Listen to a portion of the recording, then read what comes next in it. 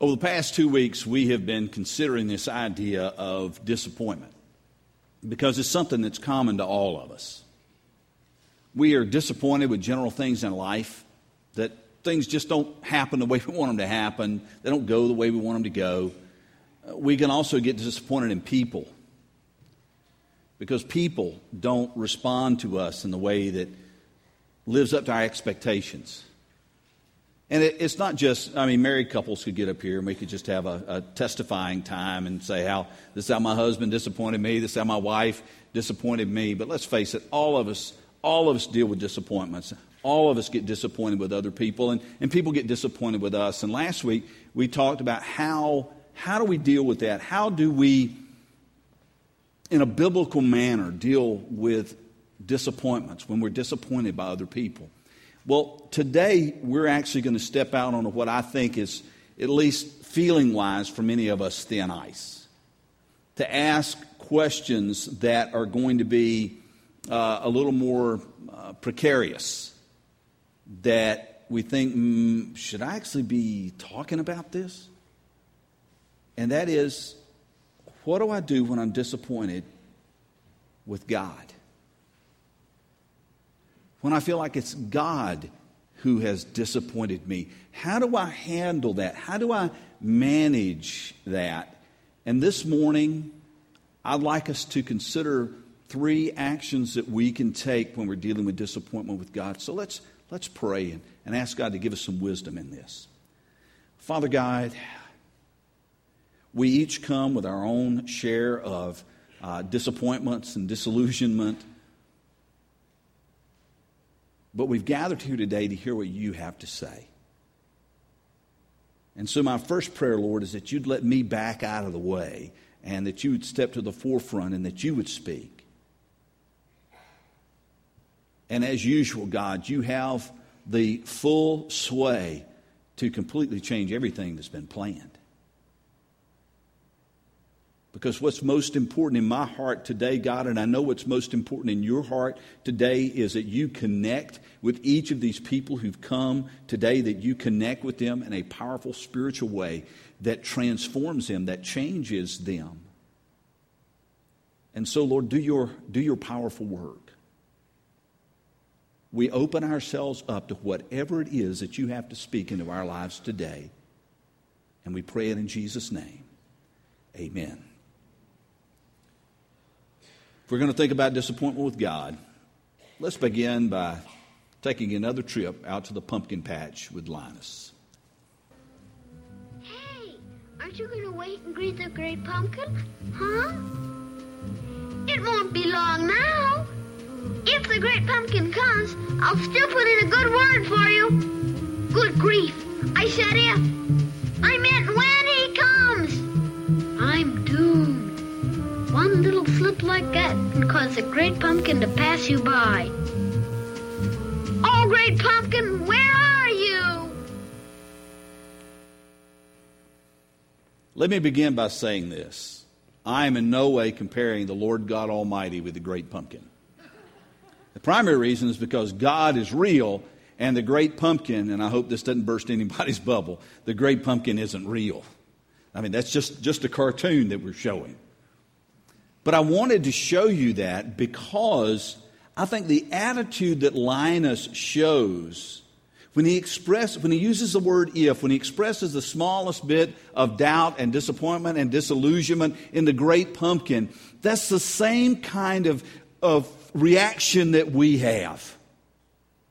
If we ever get a feeling that God has let us down, if we ever start entertaining the slightest bit of doubts, if we ever start asking why in our own minds, then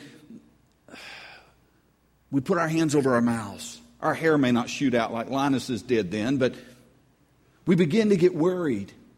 What are the repercussions of that? What's God going to do to me if I come out and I say something like that? If it actually slips out, if a doubt ever slips out, if I ever ask why, what is God going to do to me? You and I pray, and we don't always get the answers the way we pray for it. We seek God and we have a plan, but it seems that God's got some other plan over here. And we ask God to, here's my issue, God, fix it. And God doesn't always fix it the way we want Him to fix it. We become disappointed with God, kind of like Linus in the pumpkin patch. Got disappointed because the great pumpkin didn't live up to his expectations. What do we do when we're disappointed with God? Here are the 3 actions I'm going to suggest to you, or this path that you can take when you're disappointed with God. And the first is this: be honest with God. When you're disappointed with God, be honest with God. Do we think we can be honest with God? Or do we think that if we are honest with God about our doubts, about our disillusionments, about our whys, that God is going to pass us by? God is going to look down on us. God is going to strike us down. God is going to move us aside. God is going to punish us in some way if we're honest with Him. Should we be honest with Him, or should we try to sweep it under the rug, hide it in the closet, and put on a happy face? Well, if you don't know the answer to that, let me give you a hint. Be honest with God. Why? Because He already knows. Most of you know the story of Adam and Eve in the Garden of Eden. If you don't, let me give you just a real quick synopsis. God created Adam and Eve, the first couple. He put them in a garden, and that garden was filled with good things. Everything was perfect in that garden. And God said yes to them. He said, listen, I've created all this for your joy, all this for your pleasure, all this for you. You go and you eat and you just have a great time. All this is wide open to you. You get it all. Except I'm putting one tree in the garden and I'm telling you no to that one tree. Don't eat of the fruit of that tree. Enjoy everything else. Don't eat of the fruit of that tree, because when you do, bad things are going to happen. You're going to die. And so in a garden full of yeses, what do Adam and Eve choose? The only no. In a garden full of yeses, they choose the only no. And at that point, they look at themselves and they go, you're naked. And Eve says, you're naked too. And they're like, and they become ashamed. Guilt enters into their lives because sin has entered into their lives. Now we read that it was the normal routine for God to come walking in the garden in the cool of the day, and for Adam and Eve to go out and to meet God. That's what we read. It's like the ice cream truck when you hear it. Yeah, hey, there's God, let's go see Him. But after this, everything changed. And their attitude became, hey, there's God, let's hide. And so they went and jumped in the bushes. They went and hid behind trees so that God wouldn't see them. Now you and I look at that and go, well, that's ridiculous. Did they honestly think that they could go get behind these bushes, get over here in the shrubs, and that God would go, what happened? I know I left them right here. I mean, did they honestly think that God couldn't see them, that God didn't know what had happened, that God would somehow be tricked by them playing hide and seek? No. You and I know that. When we look from our perspective now, we go, that was just foolishness. How could they have thought that they could have hid from God by going and getting in the bushes? And yet we play the same game. You come here this morning. Songs come up on the screen. The music begins. You begin to sing. People came up to you this morning and shook your hand and said, hey, how you doing? And you said, I'm fine. Everything's great. You came in and you heard the prayers and you tried to say your amens and you tried to get in. Some of you lifted your hands. Some of you clapped your hands. Some of you closed your eyes. And everybody looked around and said, hey, this is cool. Everybody's good. But everybody's not good.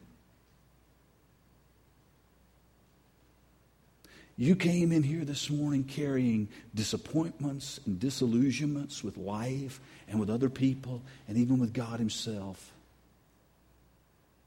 You came in here with unconfessed sin. You came in with guilt. You came in with anxieties and worries and fears.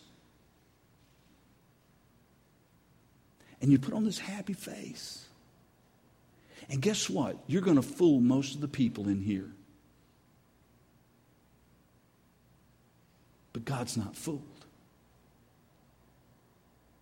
You're no more hidden from God. You've no more tucked those things away so that God couldn't see them any more than Adam and Eve were hidden from God behind the bushes. We look at that and we go, that's foolish. Well, look at this. This is foolish too. Growing up in my family, we had one room of the house, and it was called the junk room. I don't know who came up with that. It may have been one of us kids. It may have been my mother. I don't know. It may have been my dad. But everything that didn't have a place that we didn't want anybody to see went in the junk room. And then what do? You close the door. And when people come over to your house, you just walk right by that door and you pretend that junk is not in there. My house is neat. My house is tidy. It's not there. I mean, we all do this in our families. I remember growing up, you probably experienced the same thing. My mother would be angry. She'd be mad as a wet setting hen, as my grandmother would say. She would be super mad, and she'd be fussing at us. And the phone would ring, and she'd pick it up and go, hello? Like none of the other stuff was happening. We fool people, but we don't fool God.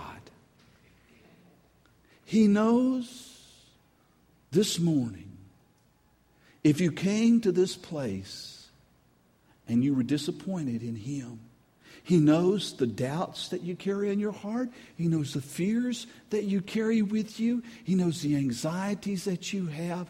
He knows the doubts and the questions and the whys. So why not be honest with God? Go to the closet, go to the junk room and open it up and say, okay, God, I think You're big enough and wise enough and good enough and loving enough to see everything here. I'm not sweeping things under the rug anymore. I'm not hiding them in a closet anymore. I'm not going to wear a mask with You, God, anymore. From now on, I'm going to be honest with You. I'm not going to be like Linus in the pumpkin patch who becomes fearful when I'm honest with you. I'm going to tell you what it is. And this is what I'm going to suggest that some of you probably need to do, because I need to do it every now and then. If you're able to drive, some of you are a little too young, but if you're able to drive, get in your car, get in your truck, go find some place that is absolutely and utterly deserted. It may be a country road somewhere. It may be a field. It could be a cemetery. You know, I know that sounds a little creepy, but I hang out in the cemetery. There's not a lot of people to bother me there.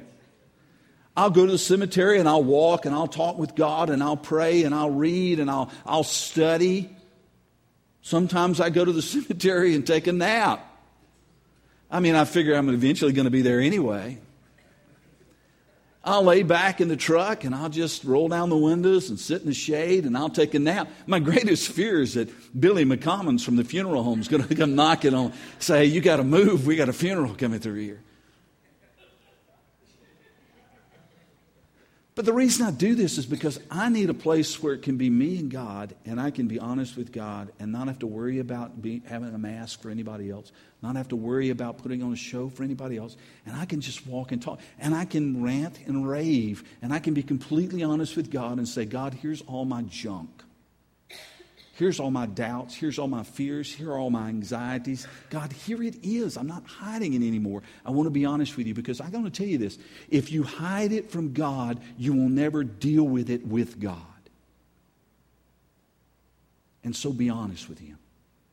The second action that we need to take, and this follows the first, is that we need to trust in God's plan. You and I need to trust in God's plan. Now, again, I want to take this, I want to be really careful here, because I want you to hear something I'm not saying. A lot of times, as strong Christians, when we face somebody who has doubts in their lives, or we face somebody who's going through a difficult time, we kind of stay on the surface level with them. I mean, they've got something going on down here, and we're up here. And what we end up doing is we end up saying things, and we're really trying to help. We end up saying things. They come and they pour out something in front of us, and we go, well, God moves in mysterious ways. Bye. Or, you can't understand that right now. It's a mystery, And that may well be true. But it's not helping them. Here they are with fragile faith, exposing themselves, their hearts, their souls, their very being to you. And it's uncomfortable for us. And so we say these trite, almost empty things to them that sound religious, but they're not helping them at all. James, when he wrote the book of James, he said that, if you've got a brother that comes to you and he's hungry and he doesn't have clothing and he's in a bad way, and you just pat him on the back, rub his head and say, hey, God bless you, I'll see you. You haven't helped him. You haven't done a thing for him. What do we need to do?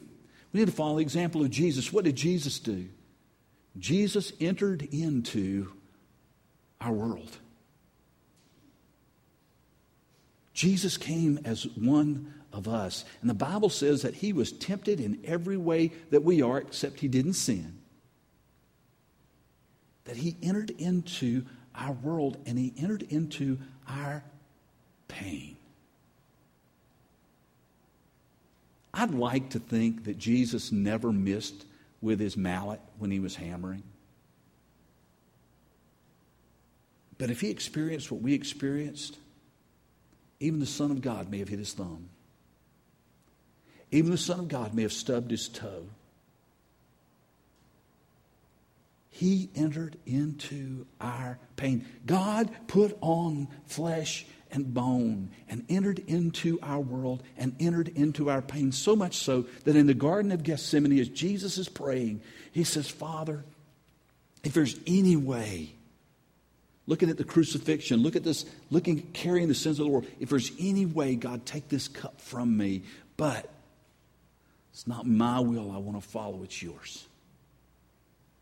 He entered into our pain. And as followers of Jesus Christ, when people are vulnerable to us, the Bible says to confess your sins to one another. When people are vulnerable to us, we have got to find a way to enter into their pain, so that we don't skim the surface. Now, all that's to say, we don't want to give empty answers, trite, worn statements. We want to be real. Now, as far as we're concerned, though, we've got to be able to do that, but at the same time, we've got to be able to call other people to trust in God's plan, just like we need to trust in God's plan. Because I want to tell you, the pain that you're feeling right now, that's not the totality of God's plan.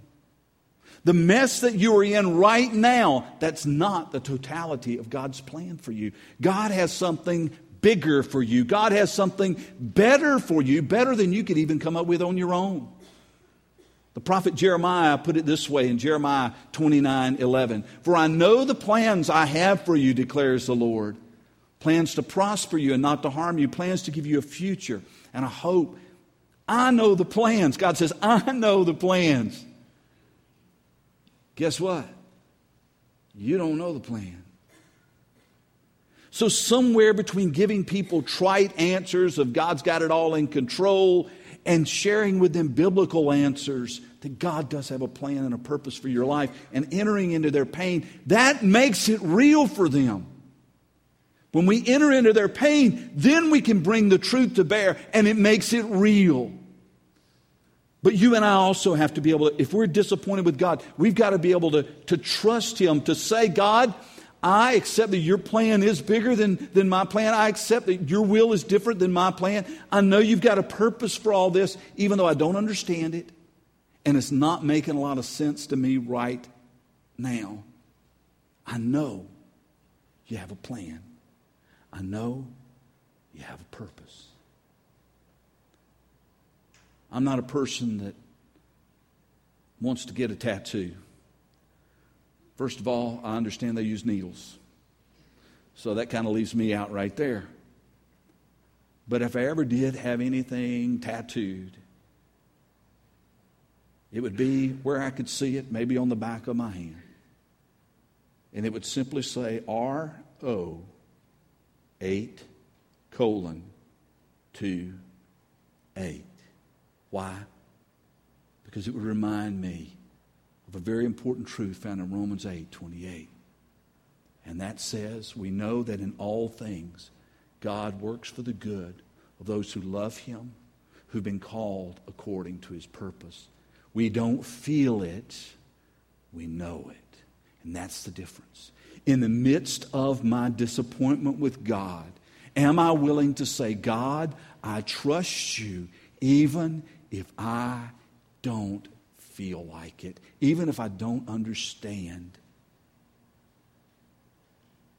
And so, when you're out in the field, on that dirt road, in the backyard, at the cemetery, and you're laying all this stuff out before God, and you're being completely honest with Him, and you've removed all the masks, don't forget to say, God, in the midst of this, I just want to let you know, I'm making a statement of faith. I'm making a choice here. God, I am trusting you, even though I don't understand, and this hurts.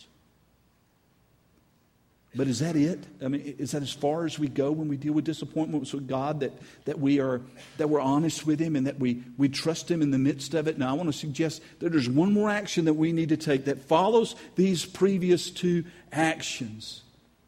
The third action that we need to take is to receive God's grace.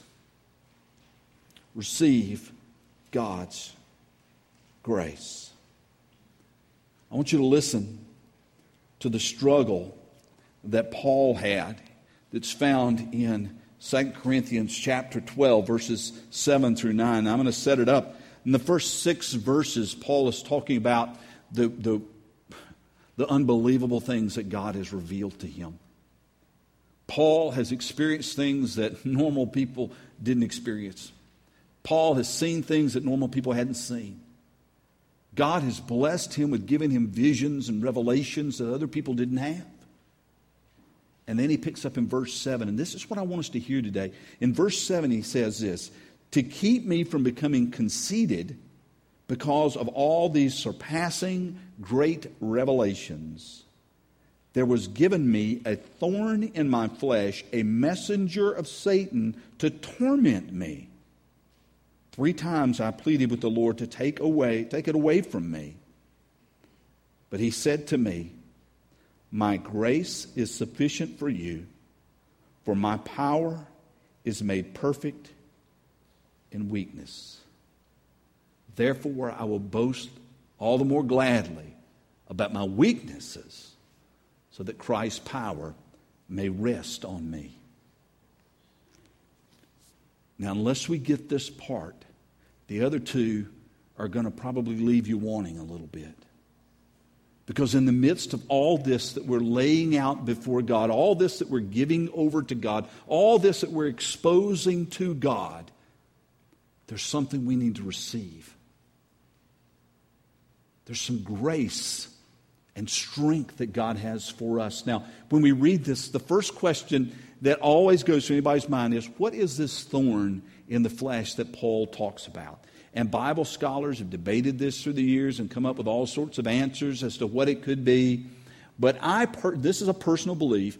I personally believe that God did not give us the answer. And God purposely kept Paul from revealing the specific issue in his life because this was our fill in the blank. we can put our thorn in the flesh right there. Our biggest issue, our greatest challenge, our worst defeat can go right there. Because we have all been where Paul is. God, I've got this challenge in front of me. I've got this hill that's too great to climb. I've got this disease, this diagnosis from the doctor. I've got this sin that so easily entangles me. I've got this habit that I cannot overcome. And God, I have prayed about it. And I have prayed about it. And I have prayed about it. But God, you've not taken it away. Why not? God, this is disappointing.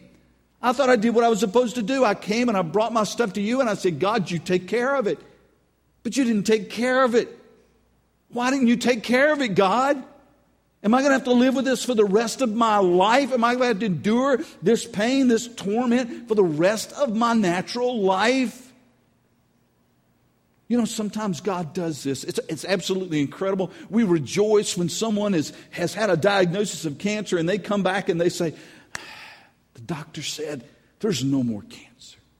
And we rejoice and we celebrate that. And oh man, it's so great. Or we look, we look at somebody who's got a terrible automobile accident and they've recovered and now they're doing great. And we go, God, look at what you did, God. That's such a great miracle, God. But as many times as I do that, I also stand in front of a casket. And cancer's taken the life. Are you telling me that this person didn't pray and say, God, could you take this tumor out? Could you deal with all the cancer cells that are going on in my body? God, I'm glad that person over there is well, but what about me? Why not me? God, I'm so disappointed.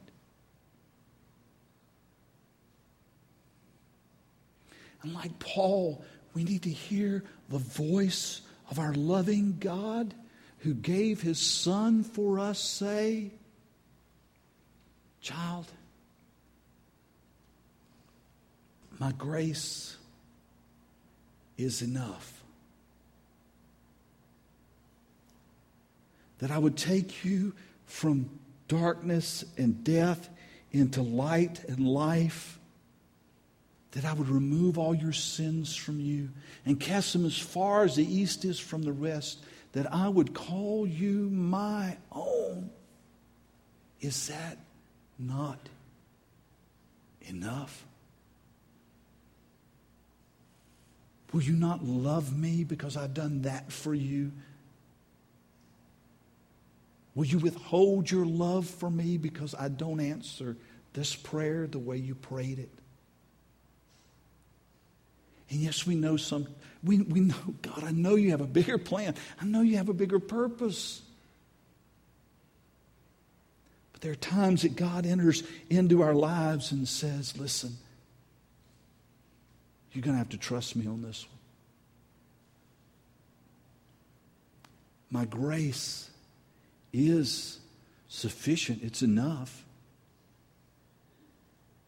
And to add to that, my power is made perfect in weakness. People won't. We think that if God would just come in and heal every disease. And I've often said, God, if you want to choose me to have this healing power, I'd go skipping down the halls of the hospitals in Athens. I'd go up to Atlanta. I'd go and I'd touch everybody and say, hey, get up from the bed, you're well, and go on and live it up. And you'd think that if God would do that the whole world would say, yay, Jesus. But God's already done that. And they killed him. God isn't here to put on a light and sound show to wow people into heaven. He sent his Son to save us and to abide with us and to live with us even in the midst of our pain. And for people who have a thorn in the flesh, whatever that is, to be able to say, God is good. God is good. This cancer, it may kill me. This disease I've got, it may take me. But you know what? This is not my home. This is not all I'm living for. There's a God who loved me enough to send His Son to die for me, and live or die, I will rejoice in Him. My grace is sufficient. My power is made perfect in weakness. Therefore, Paul said, I'm going to rejoice in my weakness. I'm going to rejoice in my cancer. I'm going to rejoice in my arthritis. I'm going to rejoice in my poverty. I'm going to rejoice in my pain. I'm going to rejoice in my eyesight going. I'm going to rejoice in it, not because it's any fun, but because I know God is with me in it, giving me everything I need.